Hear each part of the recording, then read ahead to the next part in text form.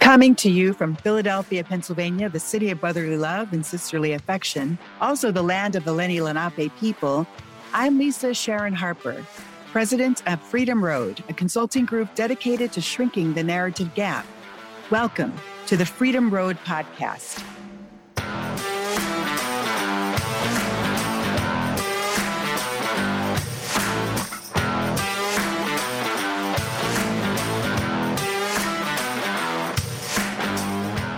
Each month, we bring together national faith leaders, advocates, and activists to have the kinds of conversations we normally have on the front lines. It's just that this time, we've got microphones in our faces and you are listening in. And this month, we welcome two guests who are leading the movements for radical truth-telling and reparations in the United States. Dr. Ron Daniels is president of the Institute of the Black World 21st Century and convener of the National African American Reparations Commission. And Dr. Gail Christopher recently retired from her role as senior advisor and vice president at W.K. Kellogg Foundation, where she was the driving force behind the American Healing Initiative and the Truth, Racial Healing, and Transformation effort, which I had the privilege of participating in. And Dr. Christopher currently serves as executive director of the National Collaborative for Health Equity. I've asked these two powerful leaders to talk with us today on Freedom Road about the national calls for reparations and radical truth-telling. And we would love to hear your thoughts. So tweet to me at Lisa S. Harper or to Freedom Road at Freedom Road Us, and keep sharing the podcast with your friends and networks. And we love how we are growing. We have thousands and thousands of people who are listening to this every month, downloading these conversations and sharing them, even sharing them in classrooms and seminaries. So please share with your friends. Okay, so I was touring the Apartheid Museum in Johannesburg, South Africa. You wind your way through the museum, experiencing key monuments and moments that built, entrenched, and protected the apartheid regime.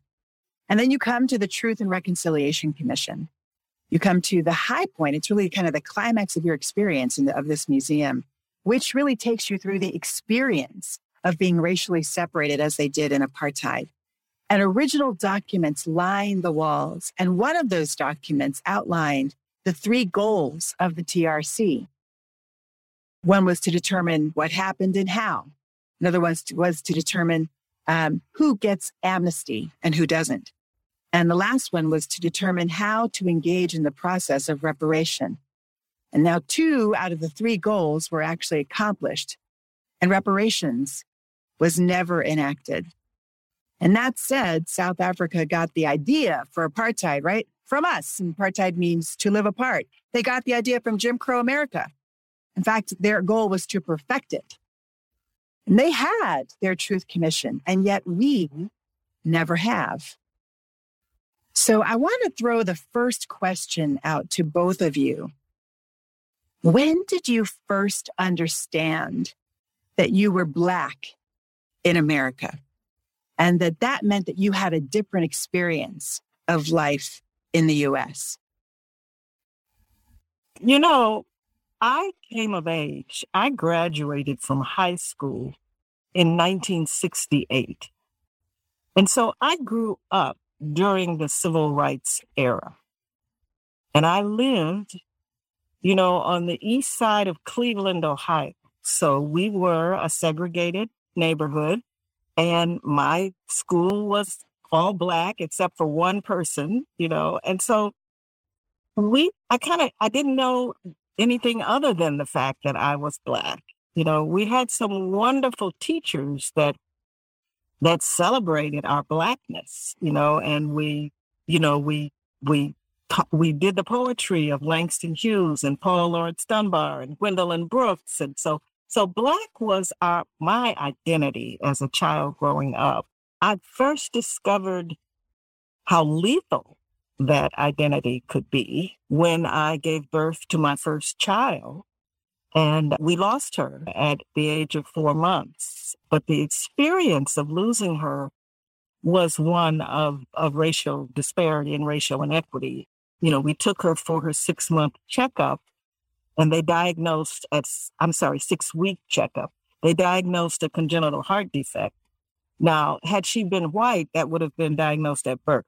So that's one point, right? Okay. But when they did diagnose it 6 weeks later, they said there's nothing they could do. And they sent us home and said, maybe when she's 5 years old, we can do surgery. And oh, of my course, she goodness. died within a few weeks of that visit. And I only learned, maybe 20 years later that the surgery that might have saved her life had been invented decades before she was born. And the deepest cut was that it had been invented by an African-American man. What? And so I'll never know why that surgery wasn't offered to us. I'll never understand that. But that was the experience that launched my basic career in terms of trying to help Black women have healthy babies, and trying to do everything I could to make sure I had healthy babies after that. So that's my story. It really explains why your focus is on health. Most people really don't, when they think of race, they don't think of health, but they should, right? Because the medical profession has been so deeply Jim Crow-ized. It's been so deeply racialized. Wow, that's so deep. Thank you so much for sharing that. And I'm so sorry. I'm sorry for your loss. Thank you. Well, it's the reason I like these conversations, and I do a radio show myself. Then when I do my radio show, typically I always have to stop the guest. So if I had you and Lisa, it might not work. If you lead right into what you do, I said, no. At least I want to lead. I want to know what your background, who your folks are, where you come from. Yeah. And the thing that's important about that is people you work with regularly, you find out things about them that you didn't know, whatever. Now, I don't really know Dr. Gail Christopher that well. I have great admiration for her. She has made an enormous contribution to changing the dialogue in America. That's how I know her. Mm-hmm. But I didn't know she was from Cleveland. I didn't know she was from East Cleveland. Because I hail from Youngstown, Ohio. My story is a tale of two cities, two steel towns. Yes. Youngstown, Ohio, and Pittsburgh, Pennsylvania. Yeah. Okay. So my father, I'm the son of a coal miner and a coal miner's daughter out of West Virginia. But early on, I'm 4 years old into Youngstown, Ohio. Mm-hmm. My father was actually a shop steward at United Mine Workers in the era of John L. Lewis, a legendary union leader. And so they moved. He had an accident. He moved to Youngstown, Ohio. Mm-hmm. And he was an entrepreneur. So I was not necessarily aware of Blackness per se, but he had a store that was called the Colored Store. Daniel's Confectionery, Daniel's Grocery and Confectionery.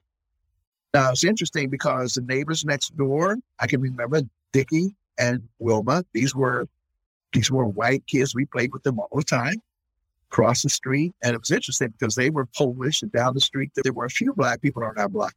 But it was the case that the north of, we're on Park Avenue, north was where the white projects were.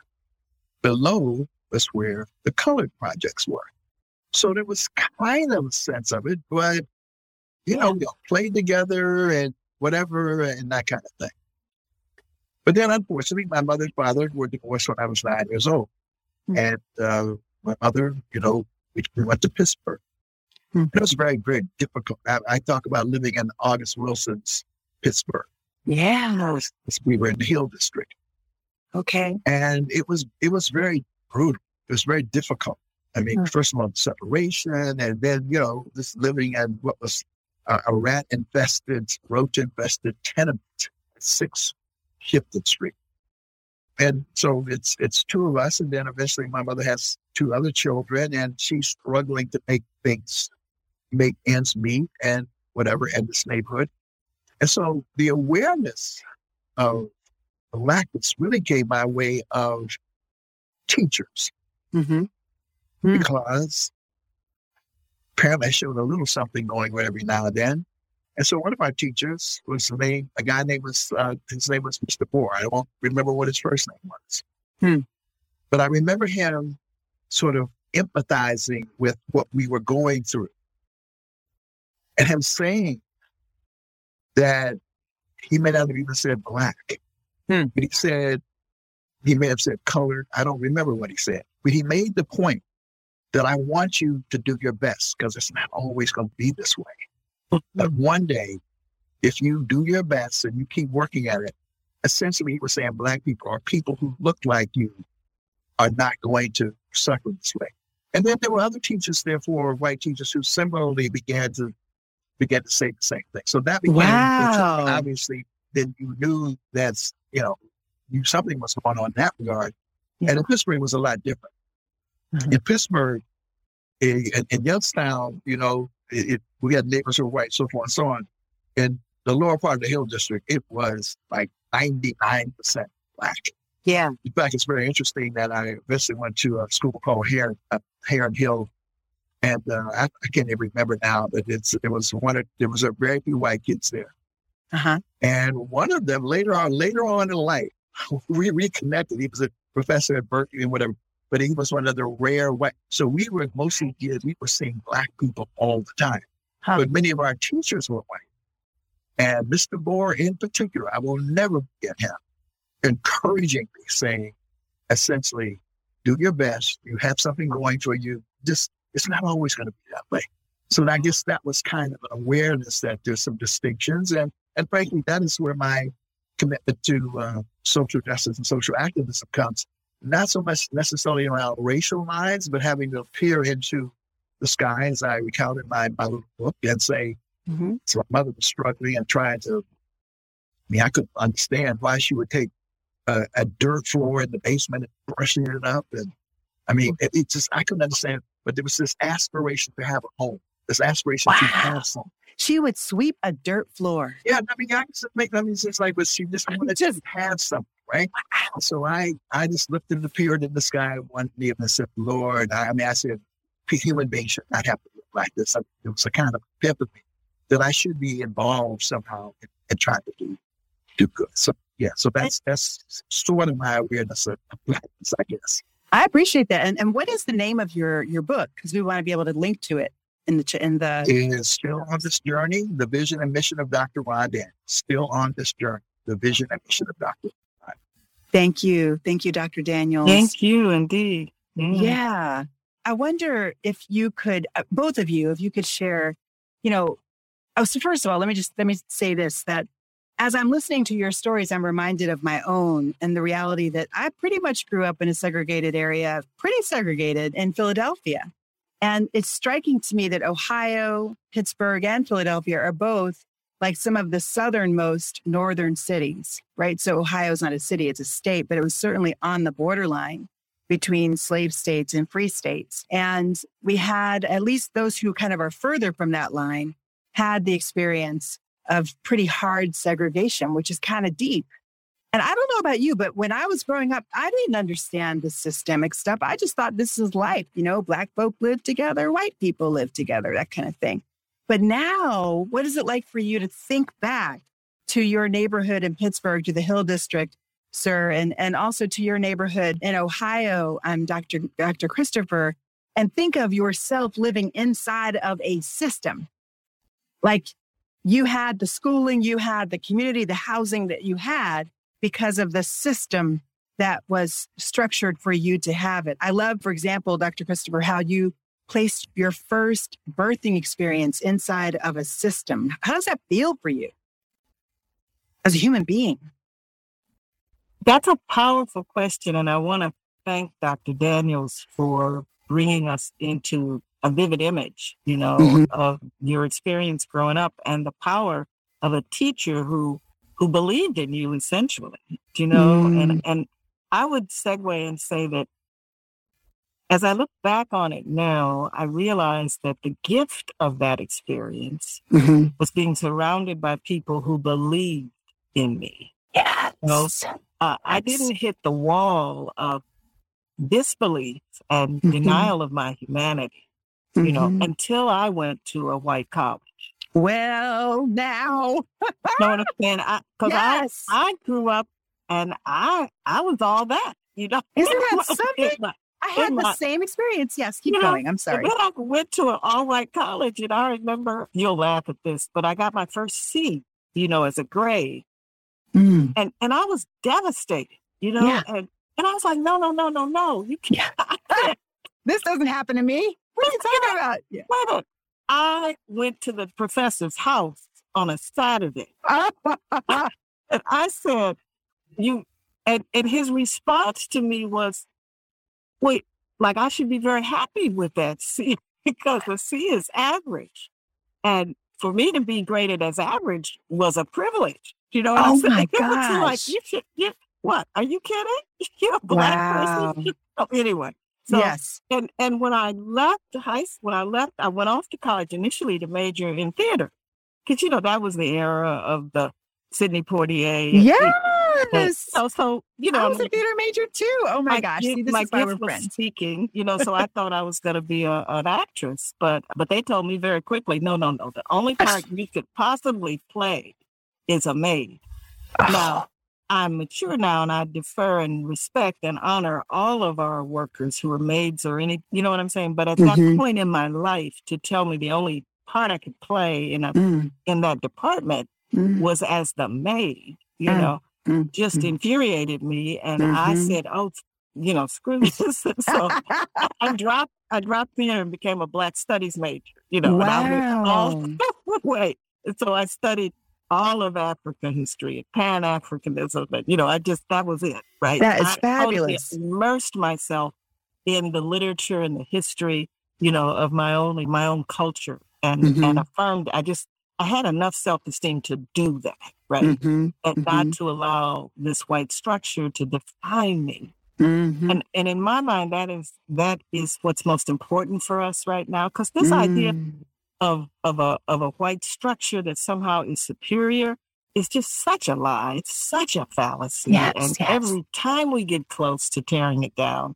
the resistance and the backlash is so strong and so powerful. But we have to, as you said, Dr. Daniels, we have to stay on the journey, and we have to know the truth of who we are and who our ancestors are and what we've accomplished and how much we are the foundation of this country. Okay, so with that, I'd like to ask both of you then, what was your first interaction then, like first intersection with the concept of radical truth-telling, Dr. Christopher, and reparations, Dr. Daniels? Sure. What happens in these conversations, because I don't often, and maybe it's because of the pain of it, sometimes you don't often think about these things. Yeah. I left out an important part of that first question. Okay. Because by the time I get to Pittsburgh, I did know, had experiences that let me know I was Black. Okay. Because from Youngstown, my father was born in Georgia. For 9 or 10 successive years in the summer. We did as so many Black families did. Sometimes it was around the homecoming or whatever. No, they had these different days, and you'd head south. So yes, when you headed south out of Youngstown, Ohio, you either went over by the coal fields of Beck, that was one way. But if we went by way of Cincinnati and you crossed that Mason-Dixon line, that was when I came to understand. Because from that point on, it was always about, did you have your tea cakes, your lunch, and everything? Because I would see my father have to expand. By the way, he would pack his 38 Smith & Wesson up under the seat. Wow. But I would see him have to go and ask, do you serve colored people here? So no, and that happened over and over and over again. So my memory was sort of confused in that regard. And then one of the things that happened in that regard, I'll just, 2 things quickly I'll tell about this, is, and this may have been one of the times when I was living in Pittsburgh and went down with him to the South as well. And we were in a grocery store in Griffin, Georgia, and some rich roots there. And my cousin is the late Dr. Samuel Bose Cook, who was first African-American head chair department and all those kind of things. Mm-hmm. But we went into a store and we came out of the store and there was a white boy was coming in the store and I didn't move out of the way. And my aunt or somebody was running, she grabbed me and pushed me out of the way. She said, you have to be careful. You have to be careful. And she was telling me I was supposed to get out of the way of that white boy because anything could have happened to me because of that. And then finally, my father, who was a great storyteller, also took us to a tree where one of our relatives was actually lynched. So, oh my God! I became very aware of being Black and segregation and systemic in that sense because we would see it every year we went down south. We'd have to go through the separation. Once you got past the so-called Mason-Dixon line, life changed significantly. So again, I'm sorry I had to digress, but I wanted to add that to the story. These are our stories. You're listening to the Freedom Road podcast, where we bring you stories from the front lines of the struggle for justice.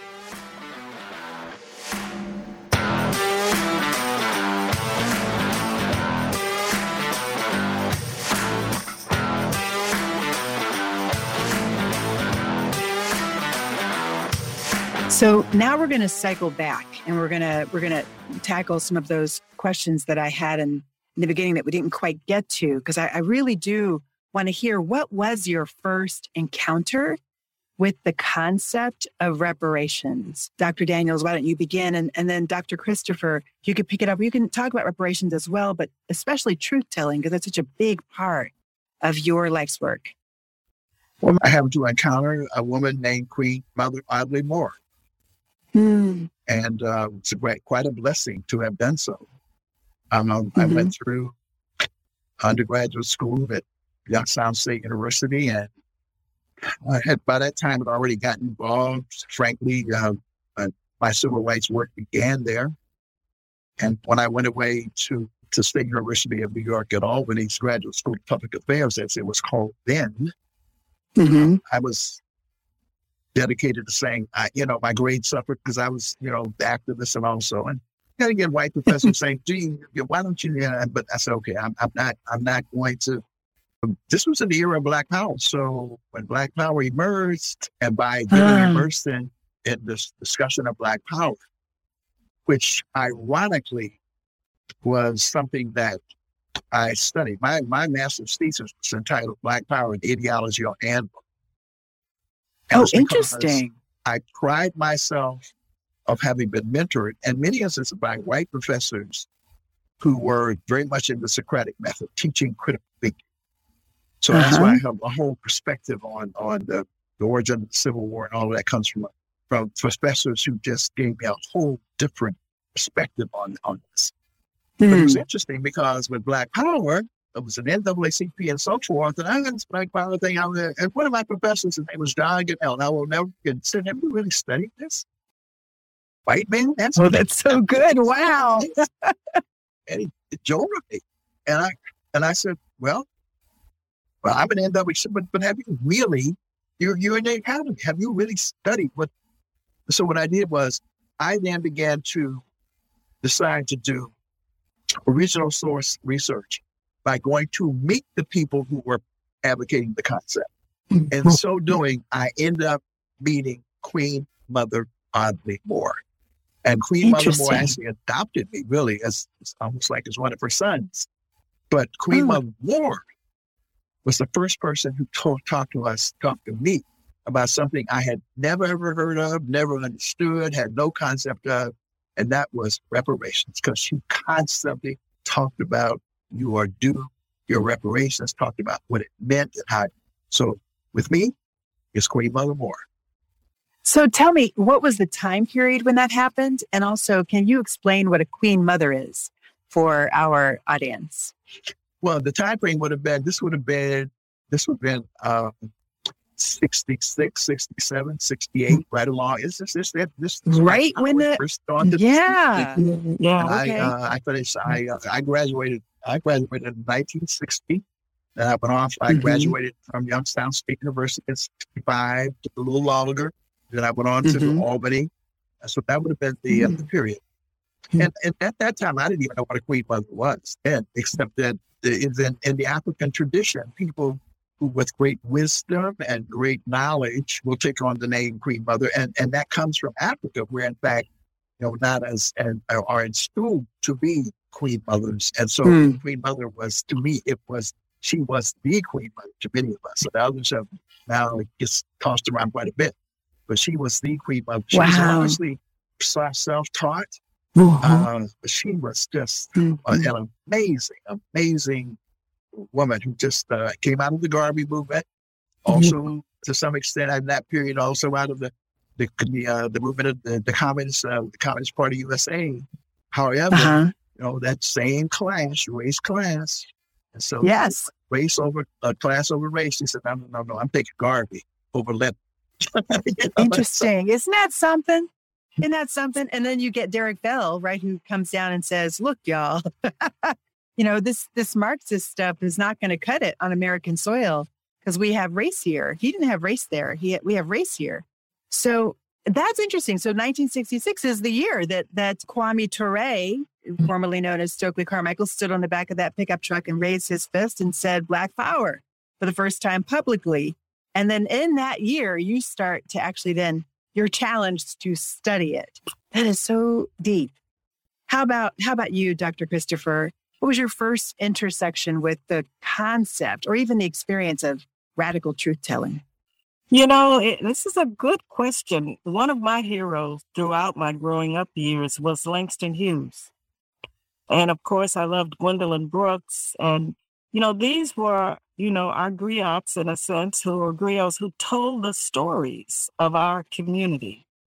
And, I was just so moved by Langston Hughes having a way to really tell the story through the language of Jesse B. Simple, his character, right, who would frame the race issues, but frame them in a way that people would find some humor in them, but at the same time, tell the plain truth, right?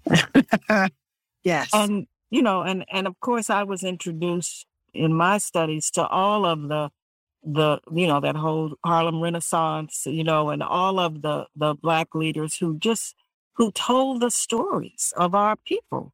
And I, having had a basic inclination toward theater and toward storytelling, I guess I always knew or had embraced and embodied the power of story to bring us together, to heal us, and to get us past the intellectualization of the issues that are ultimately embodied, if that makes sense, right? And so I was trying to, in my book that just came out about a month ago, I believe, it's called RX, or Prescription Racial Healing. I talk about my journey as a clinician, as a practitioner, working with groups within communities and bringing them together and witnessing the power of story to bring folks together, as well as to reveal the truth, and so all of that is wrapped up in the work. And I say in there 4 decades in the making, and I should have said catching up with our ancestors, because our ancestors, they understood and knew the power of our stories being told. And I'll just digress and say I am in the process now, and I highly recommend it. I am revisiting authentic narratives of formerly enslaved people. And there's this collection of 18 of them called Slave Narratives, 18 of the most compelling, right? And there's something about listening to the actual words of the people who were formerly enslaved and have them tell their own story, right? But they somehow, through often, and this will come up later, but what seemed to be the common factor in these narratives was a tremendous faith, a tremendous, in many cases, religion, but also faith. And whether you study Harriet Tubman or Frederick Douglass or any of them, you're going to find this pivotal connection to this belief and this faith and this outreach through prayer, for their own liberation. So I think, my whole life as a healing practitioner, I was always aware of the power of story to both open the space for healing and at the same time to be necessary for bringing people together, Now, I to fast forward in the work that I recommend in terms of racial healing, I suggest it as a way to open people's eyes to the common humanity, because underneath the centuries of denying or trying to deny the humanity of Black people is a root belief that that's okay. That they actually do believe there's something less than human about African Americans, right? Or about Africans, period. Yes. Indeed, about all people of color. And so part of our work of not only getting to reparations, but sustaining them, because, there is a backlash, right? We repeat. Yes. Is to build a critical mass of support that has allowed people to let go of that antiquated fallacy. Now I don't use the term white supremacy because I don't want to reinforce that lie. If you listen to narratives of enslaved people, the word supremacy doesn't fit at all. It's more depravity than supremacy. When you think of the cruelty and the barbaric brutality to which our ancestors were subjected, not for a month, not for a few years or a few decades, but for more than 2 centuries. I mean, the literal barbarity, and some of that still continues today, So, but I say all that to say, if you understand what we were subjected to, then you understand the need in white America to deny that ever happened, because that is antithesis. It's contrary to their self-identity that they could have been this brutal and this barbaric, And so, but as long as we remain less than, 80% of the population, our work in this country has got to be to deliberately build a critical mass of support for these reparations, for this transformation, because we have to sustain it for future generations. It's not enough to do it once. It has to be sustained. So I say all that to say the power of story is that it's a direct line to the heart. It connects humanity, and humanity in a democracy, you have to have a critical mass of humanity standing up for the truth. Yes, and amen, and women. Yes. When I hear you speak, I hear the power of the healing circles that the TRHT commission, not the commission, but the project actually began to put forward throughout the country. And I can only imagine the testimonies of transformation that happened in the midst of those projects, in the midst of those initiatives. I know I myself, I swear by story circles. I just believe that they are the most powerful thing you could possibly have in the world. And it's one of the reasons why America's greatest export is our stories. Yeah. But I think you just said something that honestly I've never heard before. And I want to make sure I punch it so that everybody sees this. If I could put it in bold print, underlined, italicized, in red, blinking, I would do that, because this is a new thought for me. The idea that even the language of white supremacy hides what actually happened. It does. Thank you very much. Thank you. Thank you. And right now it rolls off the tongue of Black people. It's like we suddenly got permission to say it, right? But I want to say, no, don't reinforce that lie. Tell the truth of what this is and was and continues to be until it's faced squarely and no longer allowed. So would you say, okay, it is truth to say this is the lie of white supremacy. The truth is white barbarity. Well, white brutality.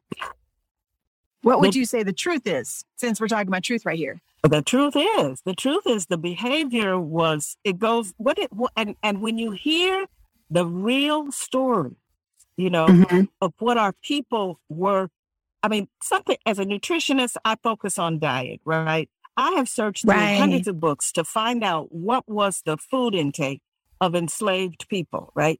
Okay, I'm getting more from the narratives that they tell. And they tell you what they were given to eat, what the ration was, that it was cornbread and pork and, very little every week or every month, period, right? Wow.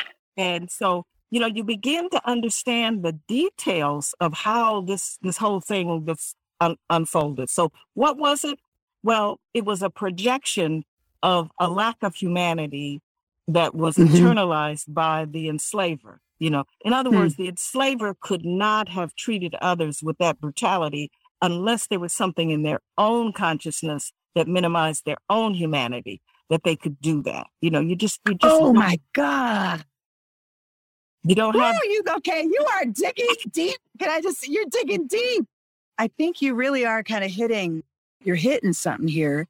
When you say that they are actually reflecting the lack of humanity that they actually see in themselves, couldn't that be true? Because the majority of people of European descent who owned enslaved people in America actually themselves were colonized by England. They were mostly Ulster Scots who at some point in the 1600s or 1700s came over and eventually ended up proliferating the entire South, especially Georgia, Alabama, all the way to Texas.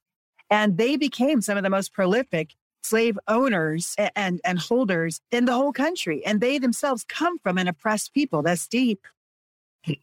Well, and that's why I use the term healing. Do you know what I'm saying? And I don't believe America will ever realize its true potential, as a viable democracy until it addresses this truth of how we became who we are. And yes, reparations must occur. There has to be an accounting for this. There is no question about that. And when we created the TRHT, it was to support the call for reparations. There's no question. We have been an ally of this from the inception. But my own life experiences and I think probably past life experiences have taught me that we must do the work comprehensively, and we must have a critical mass of folks. Otherwise we'll end up like South Africa. We'll have these cathartic experiences, but we'll still have townships. You know what I mean? We'll still have the economic inequality. So anyway, I'll stop there. But well, that's exactly, actually, I have to say that was exactly where I was going is why do you think truth commissions have never happened here in the U.S., even though they have happened in South Africa and other places around the world? Because we are comfortable with denying the truth, because this country is so opposed. And I listened to your radio show, Professor Dr. Daniels, and you talked about how, people are trying to wipe out Black history right now, right. Whenever the truth becomes the light, whenever the truth is there is a small faction that will continue to hold on to denying that truth. But we live in an age of electronic media in ways that we've never experienced before in terms of social media. And they are able to take that contrived nonsense, of this anti-critical race theory and all of the rest of it. They're able to blow it up out of proportion, But I would say to you, we've never told the truth because the truth is almost too painful. Do you know what I mean? Thank you. I do. But we have to. We have to face it. We have to. There's no way, as Sweet Honey in a Rock says, when they sing Wade in the Water, we have to wade into the troubled waters because there's no other way to get to the other side. There's no other way to get free. Dr. Daniels, the first time I ever encountered the concept of reparations, it was in a conversation with an evangelical, actually not myself, but it was within an evangelical network. And they were having a conference and a Black evangelical elder waved the idea of reparations off, saying reparations would allow white people to simply write a check and be done with it. It wouldn't push them to deal with their own white supremacy. He didn't even use white supremacy. He said racism because it's back in the 80s when nobody said white supremacy, right? So what do you experience as the top, arguments, the top 3 arguments that you encounter for why reparations can't work in the U.S. and how do you respond? The first thing I want to say is, Nana Patricia Newton, who is now beloved elder, who was the CEO of Black Psychiatrists in America, and was a charter member of the National African American Reparations Commission. Nana Pat would get up And she was saying exactly what Dr. Christian said. Don't you dare say nothing about white supremacy. Take that out of your land. Wow. So I just want to say, so now I'm saying, wait, I heard it twice now. I'm going to start checking myself because now I know. all the time. Wow. To get up. So y'all, this language matters. Y'all stop. Yes, thank you. The other thing I want to say is that as from an organizer's lens, some organizers, particularly when we have radical organizers, they study this one and that one, and then I have a dear friend of mine, and he and I talk. We say, look, people respond not only in terms of the head, but they respond in terms of the heart. Right. And so I can remember being at the Center for Constitutional Rights, leading work around police brutality and misconduct. And we always, if we have people or leaders want to say, we want to hear the stories of those who are affected. Let them tell their stories. Mm-hmm. Because there is a way in which, as Dr. Christopher says, there is a connectivity in terms of humanity. It's just that for some people, it is buried so deep beneath. Mm-hmm. In the sense that I do use it intensely, a sense of white supremacy that it can't break out. Wow. But for some, it is. And so it is about creating that critical mass of people, or at least a sufficient number of people who will identify with something and then move forward. The other thing I want to say that's important about the storytelling is that we need to know our own story. Yeah, amen. Well, I said our history, because we were deprived of our own story. Yes. And when Dr. Christopher talks about it, somebody did a libation here today, and they were talking about our creativity. I talk about any people who could take an oil drum that you can throw away, turn around and make it into a musical instrument. And she talked about faith. See, one of the things you talk about this issue of faith. And sometimes people talk about religion, and maybe religion or not, but there is something about Black people in terms of imani, a sense of faith. Yes. That is powerful. So when I go to Selma, I go for that reason. I am reconnecting with my ancestors. That's what my optimism. I mean, I get tired, but I ain't no bitch tired because I can't get tired. But I connect with. But if I didn't know the story, it would be different. But my eyes have been open, and I know the story. And people who could be right up in the white folks' face and say, "Steal away," and they say, "Oh, gee, and it's so true." We're talking, and Y.T. Walker and the others who've done right up in the white folks' face, and we speak in two. Steal away. We speak in two languages. We're using the spirituals in their face to praise God, but we also talking about liberation. Yep, talking about liberation. And I close on this one because I tell people talk about you may not know, but I have done work on the Haitian.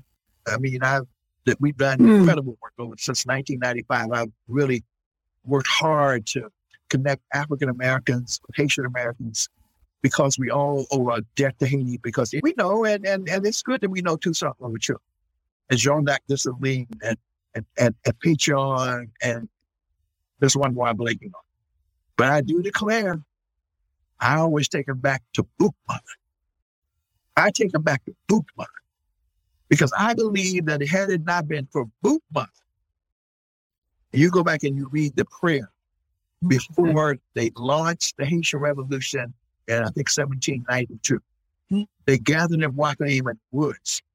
And then later, I didn't realize until later, Toussaint and all of those generals were there.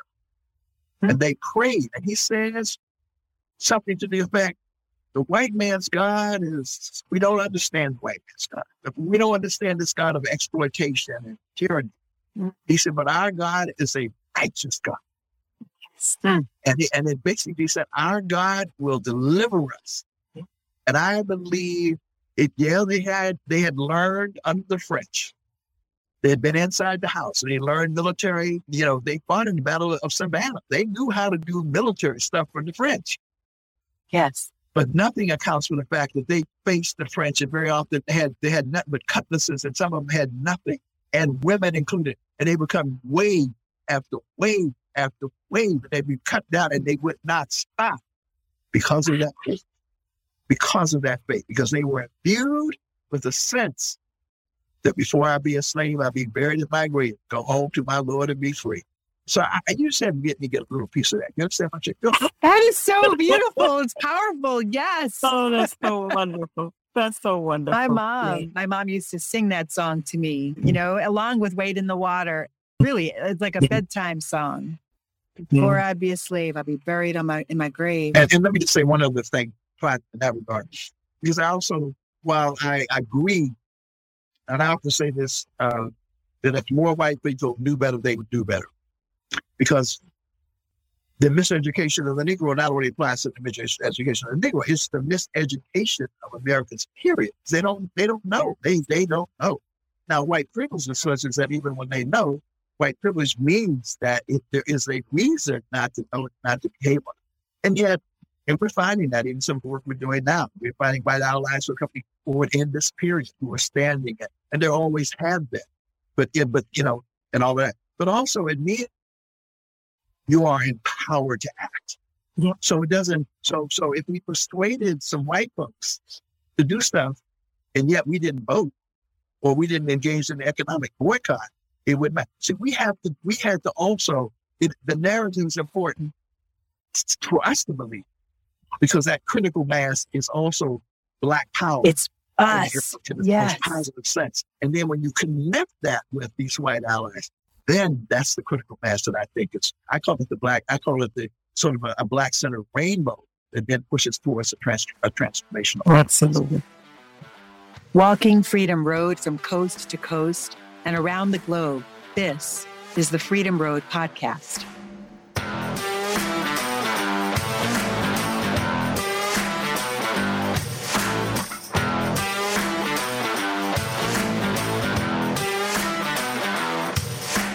So, Dr. Daniels, I want to come back to that question of the arguments, right? What are the arguments that you encounter against reparations, and how do you respond?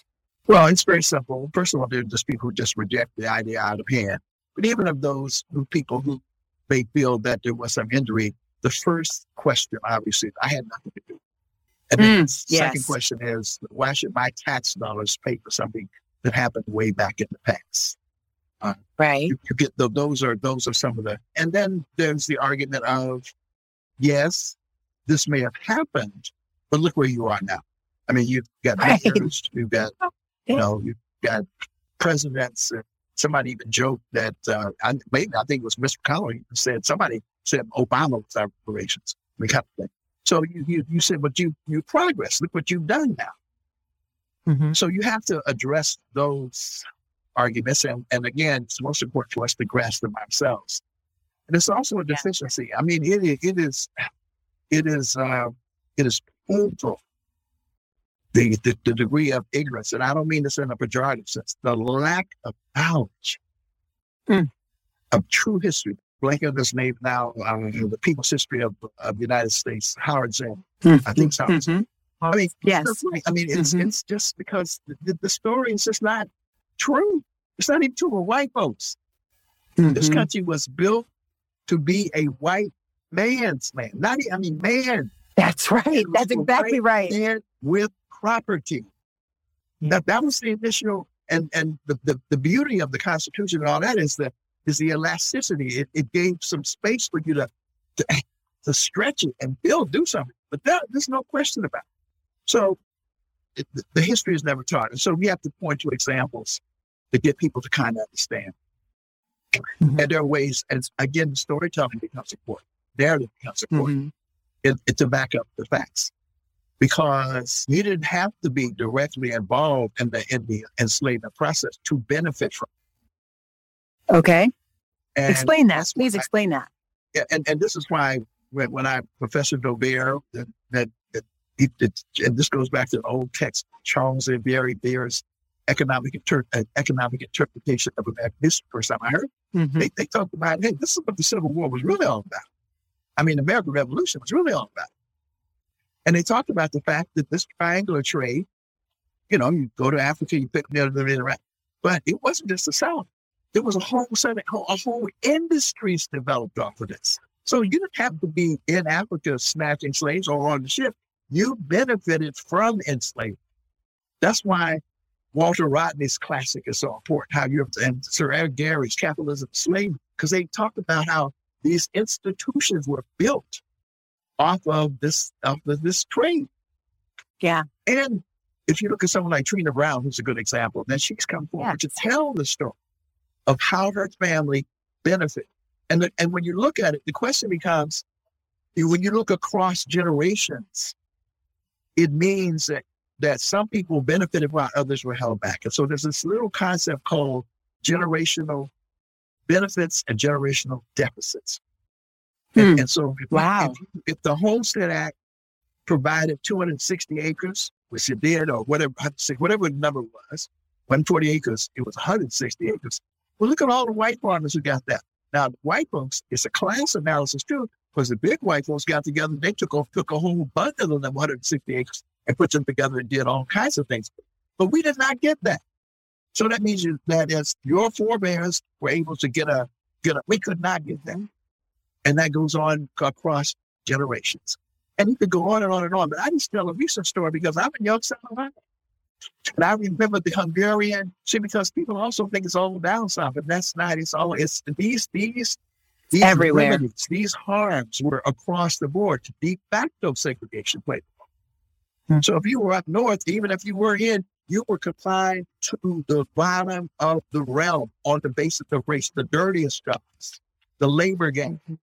And I remember at Youngstown, Steel Town, 1956, the Hungarian Revolution broke out. And Youngstown has, like Cleveland, but Youngstown has a heavy Slavic population. So a lot of Hungarians came to Youngstown and they went into the steel mills. And when they went into the steel mills, guess what they got? They didn't start at the bottom. If you have 1 through 5 is the bottom, they got 6, 7, and 8. They got jobs because there was a ceiling, and there was always a ceiling. And so white people benefited from that. So you can pass that on to that's a cross-generational benefit that you can pass on, to your folks. And now I'm getting one real quick. Yeah, it's really helpful. One quick.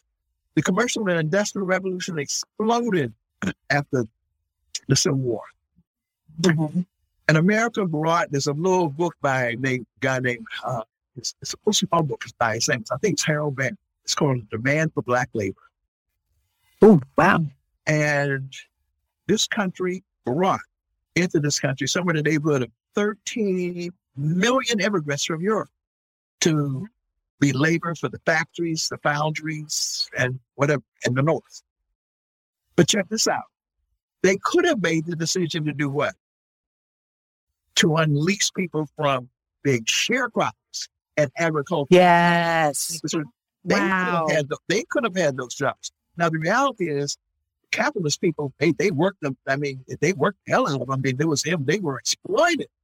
But making some wage was a hell of a lot better than making no wage in the South.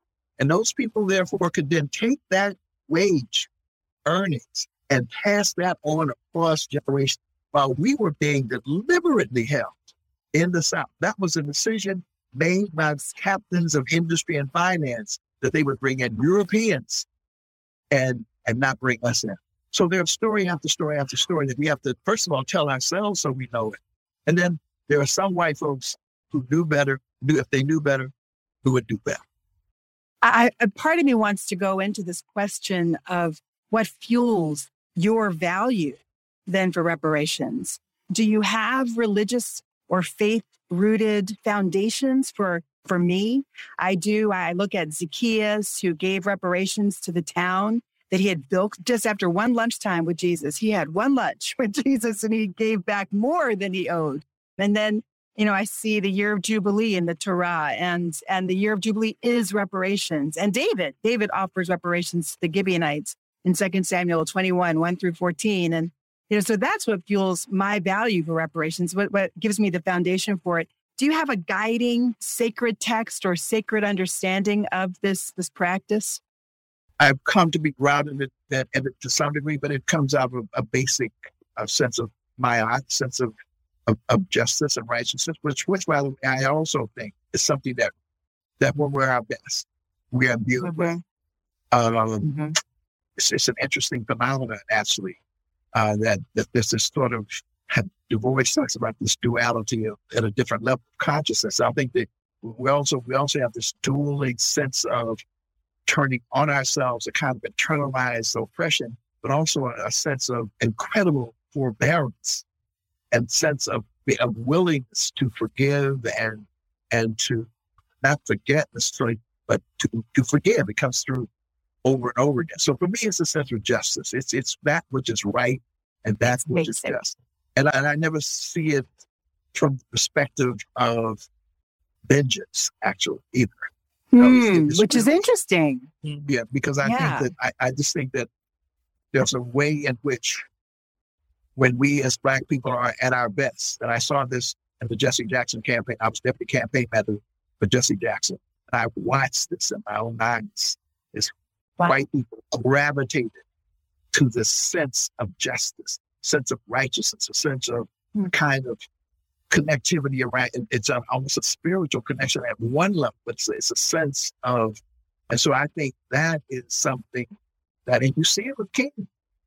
I mean, he's emulated all over the world. And in a different way, you also see it with Malcolm in a different kind of way. Yes, you do. That Black people can be leaders, but I never want us to be leaders with arms and weapons and senses of we're better than anybody. It is our sense of justice and righteousness, which I think is our cutting edge, which propels us to really move people. And by the way, that's the other part of it.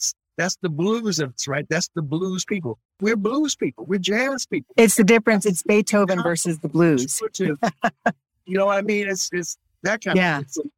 To me, the essence that runs through all religions, right, the sort of central component is really love. And I think the spiritual drive for justice, for righteousness, for repair, for reparations, indeed for healing, the spiritual impetus for that can be found in all the major scriptures of the world. And particularly in the ministry of Jesus Christ. He embodied the truth of our being, which is our creative power. And what is critical to this country, to our democracy, to our liberation as all people, but particularly as Black people, is to be in our power, to know who we are, to know that we have been endowed by our Creator with the inalienable right, to know that we can and must create an environment that allows the full potential of all human beings to be fully expressed. Yeah. Now, I don't care which of the world's great religions you examine, you're going to find that seed of our divinity expressed. It's not outside of us, it's inside of us. It is our birthright, And so when we talk about truth, racial healing, and transformation, we're talking about a comprehensive approach to create the conditions in our society that allow that full expression of our full humanity. And we have to be careful in our truth-telling that we don't get stuck in the brutality and lose sight of the amazing power that our people have demonstrated and embodied. Dr. Daniels, when you described the Haitian Revolution, and indeed, it was the pivot point even for, the fear in this country of the white slave owners that it could happen here, right? That's when everything shifted, right? Because the fear was that they would lose this ability to exploit and own and tyrannize, people of color. And so they said, we better unite, we better become a unified country. And it gave birth to the Declaration of Independence and the Constitution. Wow. All of it was to maintain this fallacy, but it's because they were disconnected from their true humanity and divinity. And so You know, when you talked about the white people's God, it's a misinterpretation, I believe, of that. Mm-hmm. So you ask, is there a faith or a religious or a scriptural basis in terms of my Yes. work and my Mm-hmm. belief that this is the truth of our essence? Mm-hmm. It is Mm-hmm. grounded in love. It is grounded in faith. It is grounded in the power, the absolute power that no one can take away from us. And so, you know, our ancestors knew that. You know, Frederick Douglass knew that. Booker T knew it. You know, they all understood at some level who they really were and what they could create out of nothing, you know, and they could move forward. So there's no question that the work is somehow eradicating the illusions and reconnecting to the truth of our equal humanity and the divinity that is aligned with that. Amen. And both of you are pushing for legislation that would move the causes of radical truth-telling and reparations forward in our nation. Dr. Christopher H. Kahn Resolution 19 and Dr. Daniels H.R. 40. And I wonder if you can tell us about those pieces of legislation and what their provisions are, and how do you see these policies working in concert with each other? Yeah, I'll start by acknowledging Congresswoman Barbara Lee. She's such an amazing, brave, courageous, and effective leader. And, you know, it was her idea that America has to do truth. We have to do this. And she actually reached out to me and a few others, and we worked with her to create this resolution calling for a national Truth, Racial Healing, and Transformation Commission. Now, I want to be careful. We didn't say reconciliation because we didn't want to project the fallacy that there was something to come back to, you know. Yes. We wanted to make sure that this work was about forward-looking, that it was about transforming our country, you know. And, you know, I've had some Native American folks say, you know, white people love the idea of reconciliation because it makes them feel okay, right? And this comprehensive framework is not about just feelings. It's about actual structural change. You know, when we talk about equity, we have to talk about changing the systems of inequity. And those changing those systems is a political, policy, legislative effort.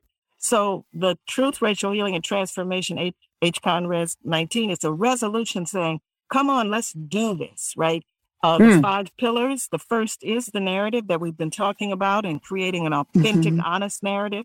The second is the racial healing, which is really about creating that critical mass and opening those hearts so that we have the majority that you must have in a democracy to stand up and support the work. But then we talk about actually diving into the pillars that have allowed racial hierarchy to be sustained for all these centuries. And the first is through separation in its myriad forms, right? The second is through legal system and policies that are designed to maintain this false hierarchy of humanity. And then the last pillar, the 5th pillar, is the economic systems of exploitation. And right at the top of that is reparations for us. You know, that you have to account for centuries of denial of opportunity in you, and then you have to sustain opportunity. So the resolution calls for us to do this work at the federal level and support the work that's happening at the state and local levels because the federal level put the system in place. Now, granted, there were rich people and landowners and exploiters, but if you break it down, just the fact that it took us until this year to make lynching a federal crime, a federal hate crime, it is another demonstration of how the federal government supported these policies that denied the opportunity and the ultimate humanity of African Americans and in many cases, other people of color. So the federal government has to be held accountable and be an entity that is helping to, it always has been if there's been any real change, you know. So I don't like to dominate, so I'm going to stop there. And we think that we are a complementary effort to H. Kahn Res, you know, HR 40, because we want the success of HR 40. We want it to be sustained, not just for this generation, but for generations to come. Amen. And Dr. Daniels, HR 40.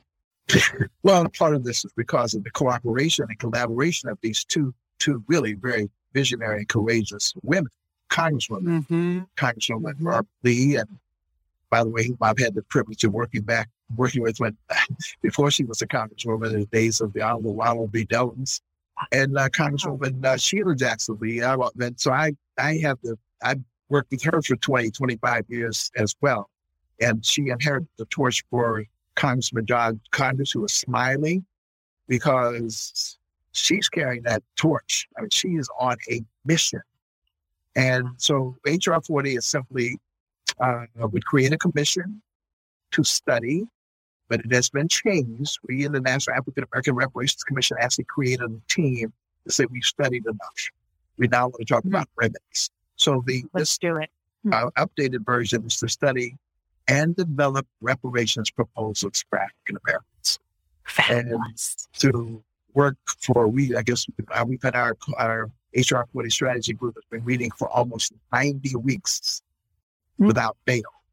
And we've pushed it to the point now where we have 216 votes total. That's to say co-sponsors and those that are yes votes. You need 218 to pass in the House of Representatives. So we could achieve that, but it would be great to celebrate that. But in terms of ultimate outcome, we know that in this current political environment, it's not going to go through the Senate. So we are hopeful that it will be considered as an executive order by President Joe Biden, and we have some confidence that actually can happen. That there are people lining up to make that happen because it would just so it can actually be doing its work. So there's a relationship. That's wonderful because of the narrative. Again, the truth telling is incredibly important. You cannot not tell the truth sufficiently because the ignorance quotient is disastrous. Ignorance is not bliss, it is catastrophic. The kind of things that people just, when you have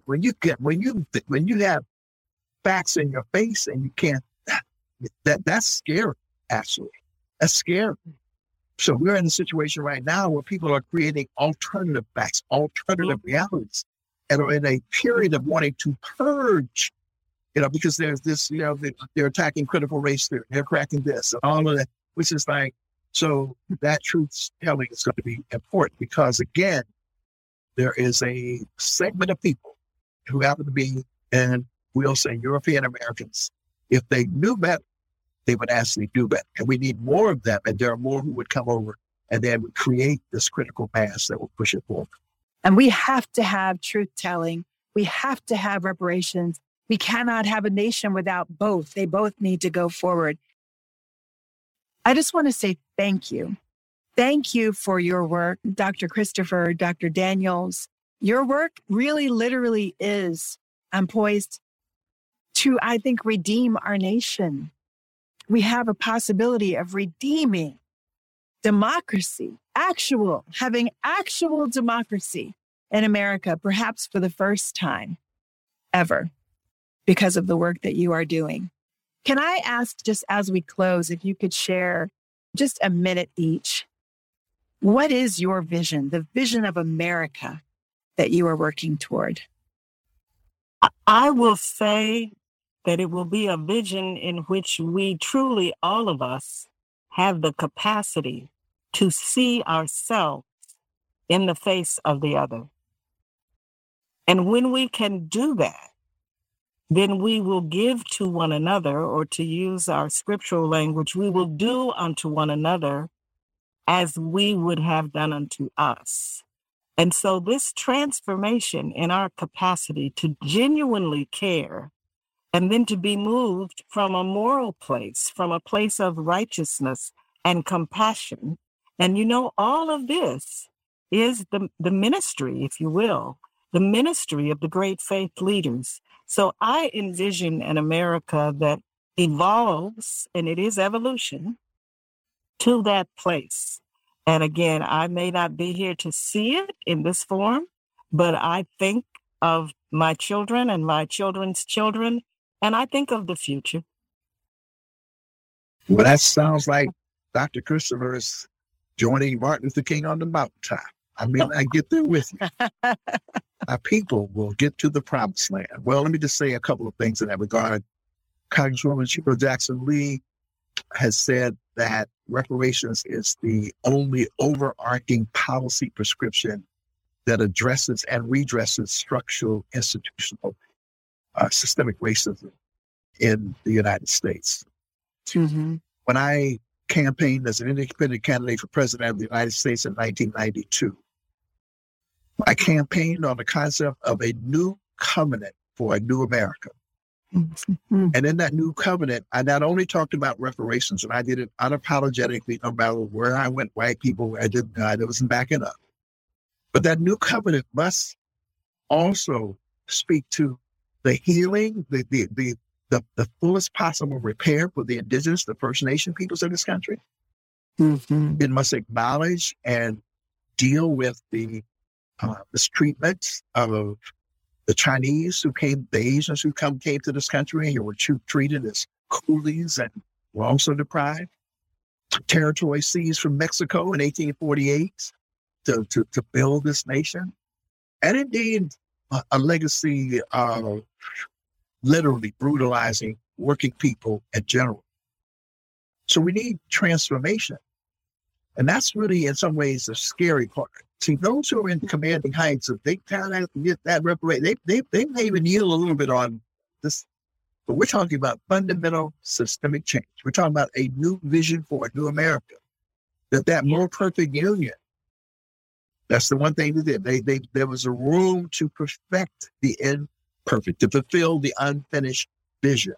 So for me, I call it a new covenant.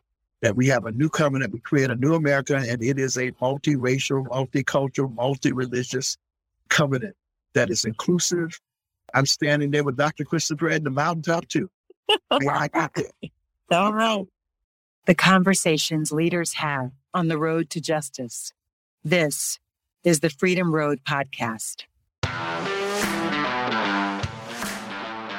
Thank you for joining us today. If you would like to go deeper, join us at fortunebook.us and find out more about Fortune, how race broke my family and the world, and how to repair it all. In Fortune, we look at 10 generations at my own family's story and ask the question of how the constructs of race broke one African-American family and how that family is emblematic of so many of us. What are the different policies that were passed, the structures that were made, the decisions that were made that made America what it is today, a racialized, inequitable society on the brink of losing its democracy. And in the very end of the book, in the last 3 chapters, we ask the question, how do we repair what race broke? And it starts with truth-telling. It moves through reparations, and all so that we might find the beloved community through healing and release. The Freedom Road Podcast is recorded in Philadelphia, Pennsylvania. This episode was engineered and edited by David Dalt of Sandberg Media.